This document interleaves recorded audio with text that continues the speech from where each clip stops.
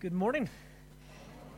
It's been a while since I've been up here. It's really great to be back and to be able to share from God's Word this morning. I need to apologise at the outset. I've left my glasses in Aberdeen. So I might be in and out a bit like this, but we'll just push on through. This morning, unlucky for you that you have me both this morning and tonight, so I don't know what you think about that, but you're just going to have to suffer through. This morning and this evening we'll be looking at the first chapter of Paul's letter to the Galatian church.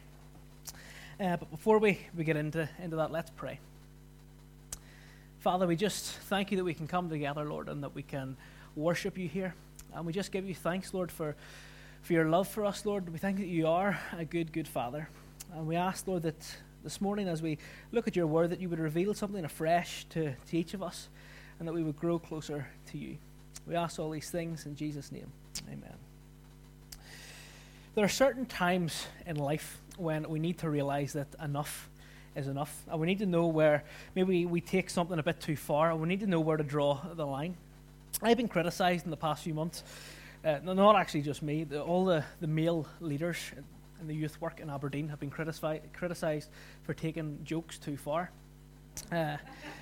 Really, it's just good fun, but the female leaders don't see it like that.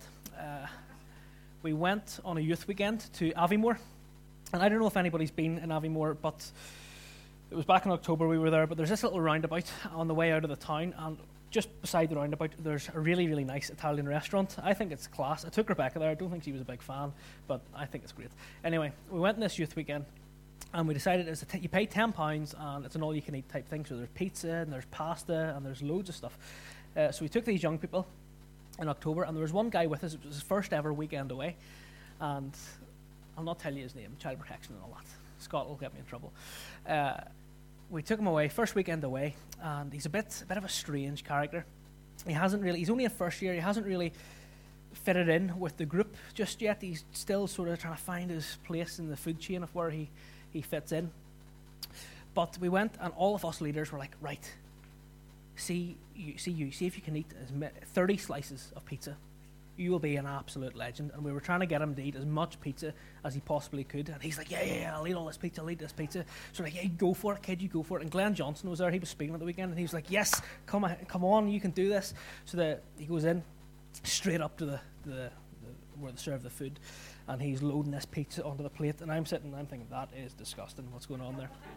And he's throwing this pizza on the plate, and he's clearly never heard about pacing himself, because he went in and he was just shoveling it in. He was eating it faster than the chefs could cook it, and by 15 slices he was starting to fade, and he was like, oh, I really don't know if I can do this. But we were encouraging him, come on, you can do this. And by 20 slices, the rest of the young people were utterly horrified with what was going on. They're like, we're here for a weekend away. We don't usually get out for dinner. We thought this would be a nice meal, and he's sitting there in the corner gorging on this pizza. And it was all down his chin, and it was an absolute mess. And by 30 slices, when the time we reached 30 slices, I say we, because by 30 slices it really was a team effort to get him over the line. By the time he reached 30 slices, he ran straight into the bathroom. I don't know what went on in the bathroom. Don't want to know. But the rest of the weekend, he really wasn't right. Yeah, it was really. And the other leaders, the girls were looking at us and just shaking their heads in disgust, thinking, you boys need to wind your necks in. And on the same weekend, I'll tell you this quickly, on the same weekend we did a nightline as one of our evening activities. Put the blindfolds on, the young people were led string round trees and stuff, so they had to sort of feel their way in the dark to try and lead each other around this thing. And we thought it would be absolutely hilarious if one of us dressed up as a clown and jumped out to scare the life out of them when they took the blindfolds off. So I went into Aberdeen before I went away on the weekend to this fancy dress shop, and I says, right, I need this. So I bought the full clown outfit, £70, best £70 we've ever spent. I took it out of the youth work budget. Bought this clown outfit. So these young people were trying to lead themselves around this, and we waited until they were all finished, and we gathered them all together. We didn't let them take the blindfolds off, and then I hid in this bush thing, and I'm sort of half stuck in the bush like this. And then they took the blindfolds off, and I jumped out and screamed at them, and it went off perfectly. It was absolutely brilliant. They were screaming, they were running about. One fella turned and just ran straight into a tree, and he was up all night vomiting with a headache and stuff. But it was only after that the girl leaders again said, boys, some of these young people have really deep-seated emotional scarring and have had traumatic experiences in their childhood, and some of them really don't like clowns. This was not a good idea. But the point is, we need to know when enough is enough, whether that is eating enough pizza or maybe not jumping out and scaring the life out of all these young people. We should have known where to draw the line. And in this morning's passage, Paul sees that there's trouble in the Galatian churches. He sees that things are going wrong. There's theological issues at play here, and really they're not going on strongly with the Lord. And in this letter of Galatians, Paul is saying to the church, right, enough is enough. It's time to get this sorted out and sort yourselves out. Enough is enough. In fact, he's actually saying more than that. He's saying, folks, Christ is enough. Christ is enough. There's lots of stuff going on in the Galatian churches at this time, and Paul's saying Christ is enough. And we'll read the first 10 verses this morning of Galatians 1, and this evening we'll cover the last verses. So Galatians 1, 1 to 10. Paul, an apostle, not from men nor through man, but through Jesus Christ and God the Father, who raised him from the dead, and all the brothers who are with me, to the churches of Galatia. Grace to you and peace from God our Father and the Lord Jesus Christ, who gave himself for our sins to deliver us from the present evil age, according to the will of our God and Father, to whom be the glory forever and ever. Amen.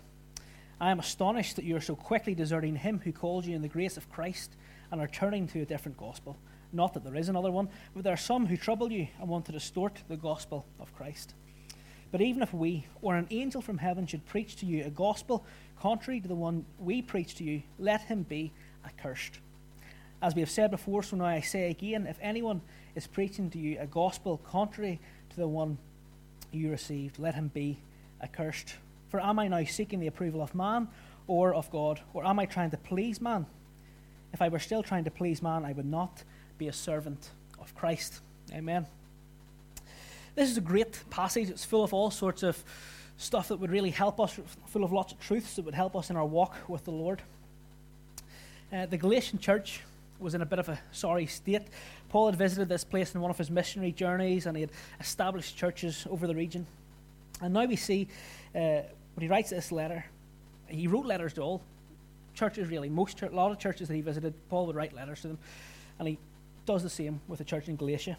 But the difference is the tone of this letter is a bit more harsh and a bit more straightforward than a lot of the other letters. The Galatian church had been infiltrated by these false teachers known as Judaizers, who were teaching all sorts of nonsense. They were saying, right, in order for someone to be saved, in order for someone to receive salvation, they need circumcision, you need to obey the law of Moses, definitely do that, you need to do this, this, this, and this. They were adding all sorts of nonsense to the gospel. And more than that, they also denied Paul's apostleship as well. And they says, hey, this guy's not an apostle. This guy, he's a nobody. And they denied his apostleship and his authority. And the main issue here is that the gospel was under attack in Galatia. And Paul's big idea in chapter 1 of this letter is to present a defense of the gospel. And he does it by saying, do you know what? Christ is enough. Christ is all you need for your salvation.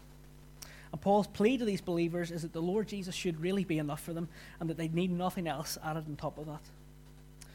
And in these few verses, Paul sort of lays out a few things that tell us that Christ is enough. Christ is enough because, firstly, he delivers. This letter begins, it seems like a pretty normal epistle. Paul introduces himself. He says, hi, I'm Paul. And he does the normal blessing, grace and peace to you. However, there's more than meets the eye. This isn't a normal introduction at all. Paul starts with an immediate defense of his apostleship. These false teachers in Galatia, they're challenging Paul's status as an apostle. So to combat this, Paul opens in verse 1 with Paul, an apostle not from men nor through man, but through Jesus Christ and God the Father. He's saying, right, I'm Paul, and I am an apostle. And just so you know, I didn't make myself an apostle. No man made me an apostle. Man didn't save me. Only Christ has saved me, and Christ has made me an apostle. So this is a clear message that Paul's sending to the church and to these false teachers, that if you want to deny me, Paul, an apostle, then you will be denying the apostle maker, who's Christ. We know that in the book of Acts, Saul, as Paul was previously known, it all gets a bit confusing sometimes, Saul and Paul, we need to find out when all this was happening. In the book of Acts, before he became a Christian, he was persecuting the church, and this guy was going around violently attacking the believers. And on the Damascus road, on his way to Damascus to persecute Christians, he had an encounter with the Lord Jesus, and he is completely transformed, completely renewed. And during this conversion experience, Paul is blinded, or Saul at that stage was blinded by the Lord. And the Lord says to a believer in Damascus called Ananias, he says, go to Paul, go to him and tell him and heal him. But Ananias is sort of, quite rightly, a bit nervous about the whole thing. But in Acts 9, let's read what the Lord says to Ananias. Acts 9 and 15. But the Lord said to him, go, for he is a chosen instrument of mine, to carry my name before the Gentiles and the kings and the children of Israel. The Lord names Paul as his chosen instrument to take the gospel to the Gentiles. And this is Paul's defense in this first introduction here. This is his defense. They cannot accept Christ and not accept Paul. If they deny Paul his apostleship, then they deny Christ the authority to make apostles. So this is a pretty strong beginning here. This is a pretty strong introduction he starts with. And then he goes on, he says, to the churches of Galatia. He isn't dealing with just one congregation, sort of like this. He's dealing with several congregations in the region. And he writes that there's other believers with him. So this is a message from Paul, an apostle, and the other believers with him. So not only is he writing this, he's not just writing this of his own authority. He's been made an apostle by Christ, and even the other Christians and other believers are involved with this. And they're writing to the church of Galatia. And Paul points out three key things in his introduction. The first is that we live in an evil age. And the second is that Jesus Christ came to die for our sins and to deliver us from that evil age. And the third thing is that it is in God's will. We live in an evil age. Christ came to deliver us from that and deliver us from sin, and this was all in God's will. This is a gospel-proclaiming introduction. He just goes for it right from the outset. He doesn't hold anything back. He says, I'm Paul, I'm an apostle of Christ, and this is the gospel. He starts this letter by reminding the Galatian churches of the gospel and reminding them that Christ is enough. Because Christ is the one who's delivered them and lifted them out of this sin and delivered them from the evil age that they're in. This was a wicked, wicked time that the church was living in, a wicked society around them. And I was thinking about this passage and I thought, this actually isn't any different at all to our circumstances now. The world around them was absolutely no different to the world around us. Society is broken with sin, with injustice, with anger, with hatred. And the world is constantly pulling us as Christians. It's constantly trying to pull us away from Christ. And we're constantly getting bombarded with all sorts of stuff, this transgender stuff, this homosexuality, sexual immorality, drunkenness, or this obsession with self, obsession with wealth. This is an evil age. But if you're a Christian this morning, then Christ has delivered you from that. And he has reached into your life and he's lifted you out of that evil age and out of the things of this world. And he set you on a new course, a new path that we can follow him. He's reached into our lives and he's lifted us out. And his death on the cross has broken the power of sin in our lives. And yes, we're going to struggle against that. There will be that fight with the flesh, with our old nature. But Christ has ultimately set us free, and he will work in us to make us holy. And if we think back to Romans 6, we do receive that new life from Christ. And when he returns, we will be made perfect. I wonder, can you remember back to that first time when you became a Christian? When that first time when you experienced this deliverance that Paul talks about? And I wonder think back to what you were delivered from. What was your life like before Christ set you free from that? When someone trusts in Christ for the first time, it brings absolute and complete joy. And I think everybody here who's a Christian can testify to that the joy and the rejoicing that we receive is indescribable. And maybe you've forgotten this morning that Christ delivers. Life is busy, life is hectic, and we've all got busy schedules. And it can be so easy to put God on the back burner while we prioritize other stuff, while we focus on maybe our careers or our relationship with other people. It can be so easy to put God on the back burner. Folks, we need to be focusing on the Lord and on the fact, it is a fact that He has delivered us from sin and delivered us from living under the oppression of this evil age. This is something that we should be shouting about and we should be singing about and we should be praising God for, that we have been delivered. But despite this truth, it's so easy for us to lose that thrill or that joy of our salvation. Paul was trying to get these believers excited again about the Lord Jesus and excited about the fact that Christ is enough for their salvation because He has delivered them from sin. Throughout Scripture, God delivers many people. We could stand here all day going through lists and lists of people that God has delivered. Think of Naaman, delivered from this leprosy. Jonah, delivered from death from the belly of the fish. Peter, delivered from prison. And today, if we are Christians, we have been delivered from sin and all that ties us to. And I want to encourage you this morning, just as Paul encouraged the Galatians, that Christ has delivered you. And it's only through His death and resurrection that we can have deliverance and we can rejoice. Praise God that we are delivered. We couldn't deliver ourselves. Nothing we can do can save ourselves. It's only through Christ. He is the great deliverer. He is enough for our salvation. So, Christ is definitive, is the second point. Christ is the final answer to our salvation. He delivered us, and He is definitive. We need nothing else. Nothing else we can add, nothing else the church in Galatia can add and can save us. Let's read verses 6 through to 9 of Galatians 1. I am astonished that you are so quickly deserting Him who called you in the grace of Christ and are turning to a different gospel. Not that there is another one, but there are some who trouble you and want to distort the gospel of Christ. But even if we or an angel from heaven should preach to you a gospel contrary to the one we preach to you, let him be accursed. As we have said before, so now I say again, if anyone is preaching to you a gospel contrary to the one you received, let him be accursed.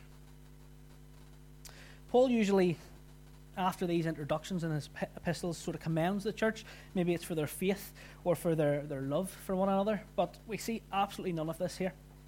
He skips this niceness and he skips straight to the fact that he is absolutely astonished at what is going on here. He's completely taken back by the behavior of the Galatian church. Your translation may say the word astonished, or it may say the word marvel. He marveled at, I marvel at what's going on here. And that's quite a good word. I have pictures in my head of Paul sort of sitting, getting the news that the church are turning away from the gospel, that things are going on in this church, and him being absolutely gobsmacked about what's happening here. Astonished, he can't believe what is going on. That's a big word to be for Paul, who is so vocal and so in your face almost about the gospel. For him to be completely astonished about what is going on is a big thing. Paul had spent time preaching here and teaching these people about the gospel that he mentions in his introduction and about the gospel that changes lives. And now these people are turning away from that. They're turning to something else. They're being impacted by these people around them. So quickly deserting him who called you in the grace of Christ and are turning to a different gospel. This was more serious than it would seem. They weren't just deserting the message of the gospel. They were deserting him who called them. They were deserting God. Yes, Paul gave the message of the Lord Jesus to the church, but it wasn't Paul who called them. It was primarily God who called them to faith. They and us have been called in the grace of Christ. And God didn't have to reach out. He didn't have to save us, but he chose to.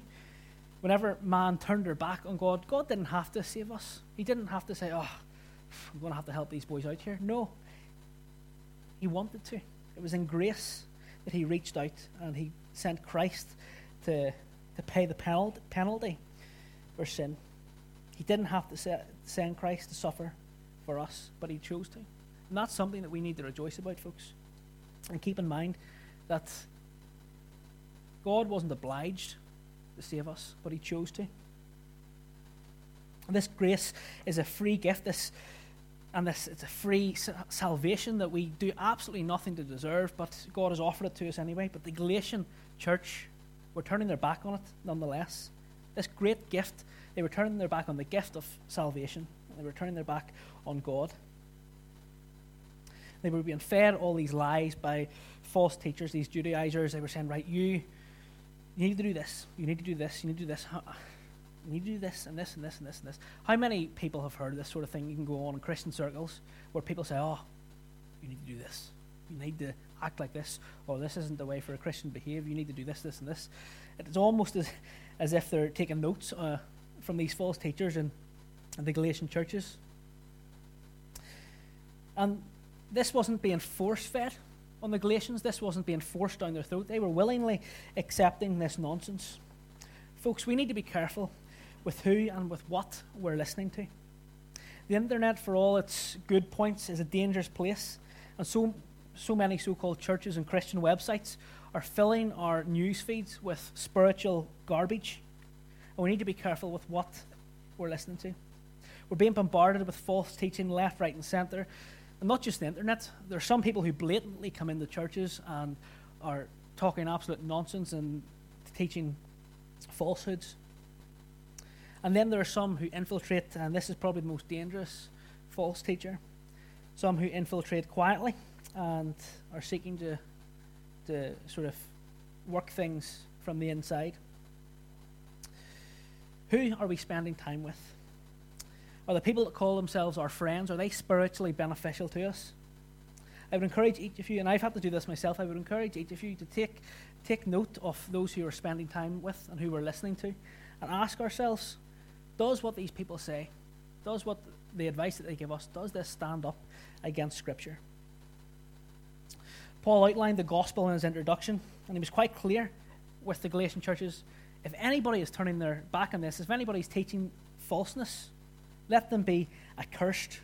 And he doesn't just say it once, he says it twice because it's such a serious issue. He says, if anybody is turning their back, let them be accursed.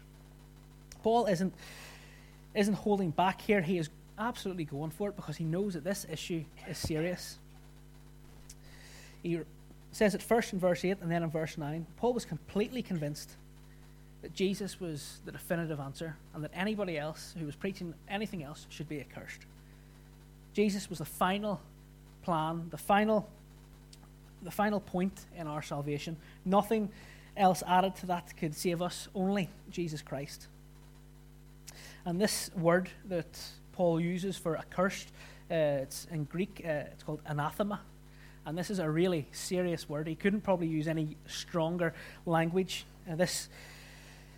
These false teachers, let them be anathema, completely cut off under God's punishment, cursed and sentenced and have judgment poured upon themselves. Folks, please, please, please make sure that whatever you hear and whatever you're listening to and whatever people try and say to you and whoever you're spending time with, make sure that it stands up against Scripture and against the final and true and perfect definitive gospel of Jesus Christ. Don't be fooled by these sweet talkers and stand firm on Christ. He is definitive. He is the final stop in our salvation. And that is something that we also need to rejoice, that Christ has delivered us and that he is the definitive answer to our salvation. This is a serious threat to the church. It was in the time of the Galatians and it is now. Folks, be wary and keep an eye out. Christ is all we need for salvation. And if anyone tries to tell you any different or add anything else onto the gospel, let them be accursed. 2 Timothy 3:16, it's a well-known verse. And I'm sure you all know it. Let me just find it here. All Scripture is breathed out by God and profitable for teaching, for reproof, for correction, and for training in righteousness. All Scripture, the gospel, is from God. Anything that we add is completely worthless. The gospel is from God and it should be trusted. It and Christ is enough for our salvation. So Christ is enough because he's the definitive answer to our salvation. And he delivers us from this evil age and the sin in our lives. And he lifts us out of the brokenness that we're in and sets us on a new trajectory. He is the final answer to our salvation. No false teacher or false teaching can add anything to save us, and they can't take away from the gospel. He is enough to save us. But the final thing we learn about the Lord Jesus from this passage is, firstly, he delivers. Secondly, he's definitive. And thirdly, he demands. He demands a response. And as Christians, we really need to be thinking about what our response will be. Paul asks in verse 10, he asks, "For am I now seeking the approval of man or of God? Or am I trying to please man? If I were still trying to please man, I would not be a servant of Christ." So Paul asks this question: Who am I trying to serve? I'll be under no illusion. The Galatian church knew exactly who Paul was going to serve, but they've been fed lies. Of course, Paul didn't care about pleasing people, and I think this is a big thing for us. Sophie's little children's talk there was quite good. She said about lifting the weights and stuff, because this woman's lifting the heavier weights, so I'll lift the heavier weights, or I'll dance a bit faster because they're dancing faster, or whatever. We constantly try to please people. We constantly try to match other people, whether that is our pastors, our elders, our employers, or people maybe we look up to, or people that we lead. Maybe we're a leader in something and we're trying to please the people that we're leading, or maybe our friends. We're constantly trying to please people. And let me put it to you that if Christ is enough for our salvation, if Christ is enough for our salvation, then we should automatically be standing with him. But this so often isn't the case. It's so often the opposite, in fact, that yes, Jesus has saved us, but we aren't going to stand with him and say he is my Lord and my Savior. Jesus demands a response from us. He demands to know whether we stand with him or stand against him. And the reason we often don't stand with the Lord Jesus is because we have this tendency to be completely obsessed with ourselves and be completely obsessed with other people of what they think about ourselves. We've forgotten that we have been delivered from sin, and we've forgotten that we've been saved from an eternity of punishment. We have forgotten that Christ is the start, middle, and end of our salvation, and that he deserves our absolute allegiance. And because we have forgotten these things, we lose focus on the Lord, and our focus shifts to focusing on ourselves and other people. We focus on other people, and we seek to look good in their eyes. Maybe there's a few different types of people. One group of people, they come to church on a Sunday and they're, yeah, hallelujah, days of Elijah, waving their hands in the air, and they absolutely love it. And then the rest of the week, they're maybe not living the life of a Christian.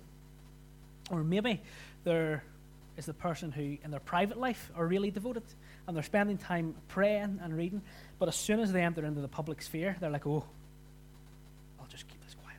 I'm not a Christian. I don't want to get into conversation with anybody about this, because they're scared of what people will say to them.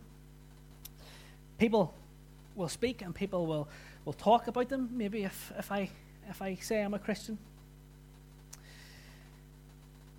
They're quite openly following Jesus in their private life, but in their public life they're more quiet. And that's because we have fear of people. We've forgotten that we have been delivered. We've forgotten that we have been redeemed by the Lord Jesus, and we're scared of what people will think. We start to worry.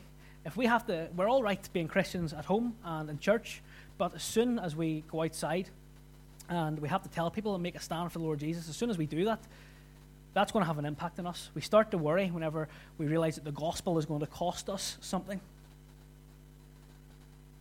So we don't focus and we don't stand with the Lord Jesus.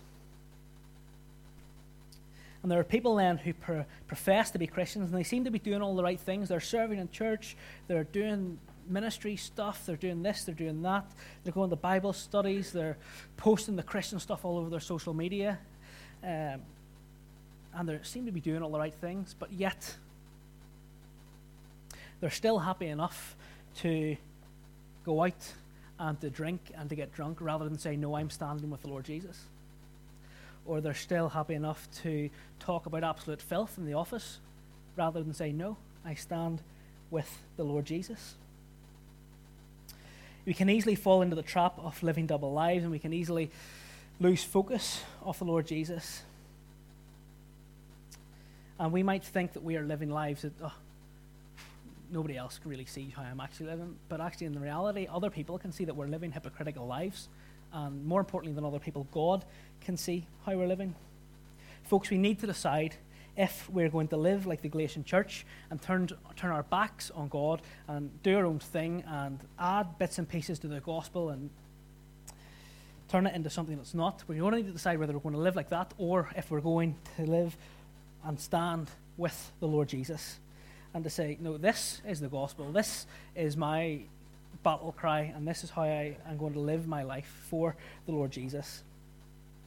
People say that this letter to the Galatians was a letter to legalists, which it is a letter to legalists because they're adding bits and pieces on the gospel. But more, I think, primarily, it is a gospel, or it is a letter to prodigals. It is a letter to people who have turned their back on God. Have we turned our backs on God? Have we decided that we're going to do our own thing? And yes, I'm going to say I'm a Christian, but I'm actually going to try and please people. Have we turned our backs on him, or have we decided to stand with Christ? He is enough for us, and he demands a response. I hope you've been challenged this morning. I've been really challenged this week preparing this, and I've had to consider my Christian life, and I hope you will consider your life as a Christian. Life is full of enough is enough moments, whether it's forcing a child to eat 30 slices of pizza, or jumping out and scaring the living daylights out of them as a clown. During life, we need to decide when enough is enough. And in the same way, this morning we need to realize that Christ is enough. He is enough for our salvation. He has delivered us from a life of sin and an eternity of punishment. And we need to rejoice in that and give him praise for that. He didn't save us because he had to, but he chose to because he loved us. He gave us grace upon grace, and that we do not deserve. Nothing we add or no other what other false teachers say, nothing like that can benefit our salvation. It can't bring us salvation. Only Christ, because only he is enough. Because Christ is enough, he demands a decision. He demands to know where we stand. Do we serve people, or do we serve the living God who has delivered us from death and who is the final answer to our salvation? Paul knew who to serve. I hope that we know who to serve. Let's pray, and then I'll hand back over to the musicians. Father, I just thank you that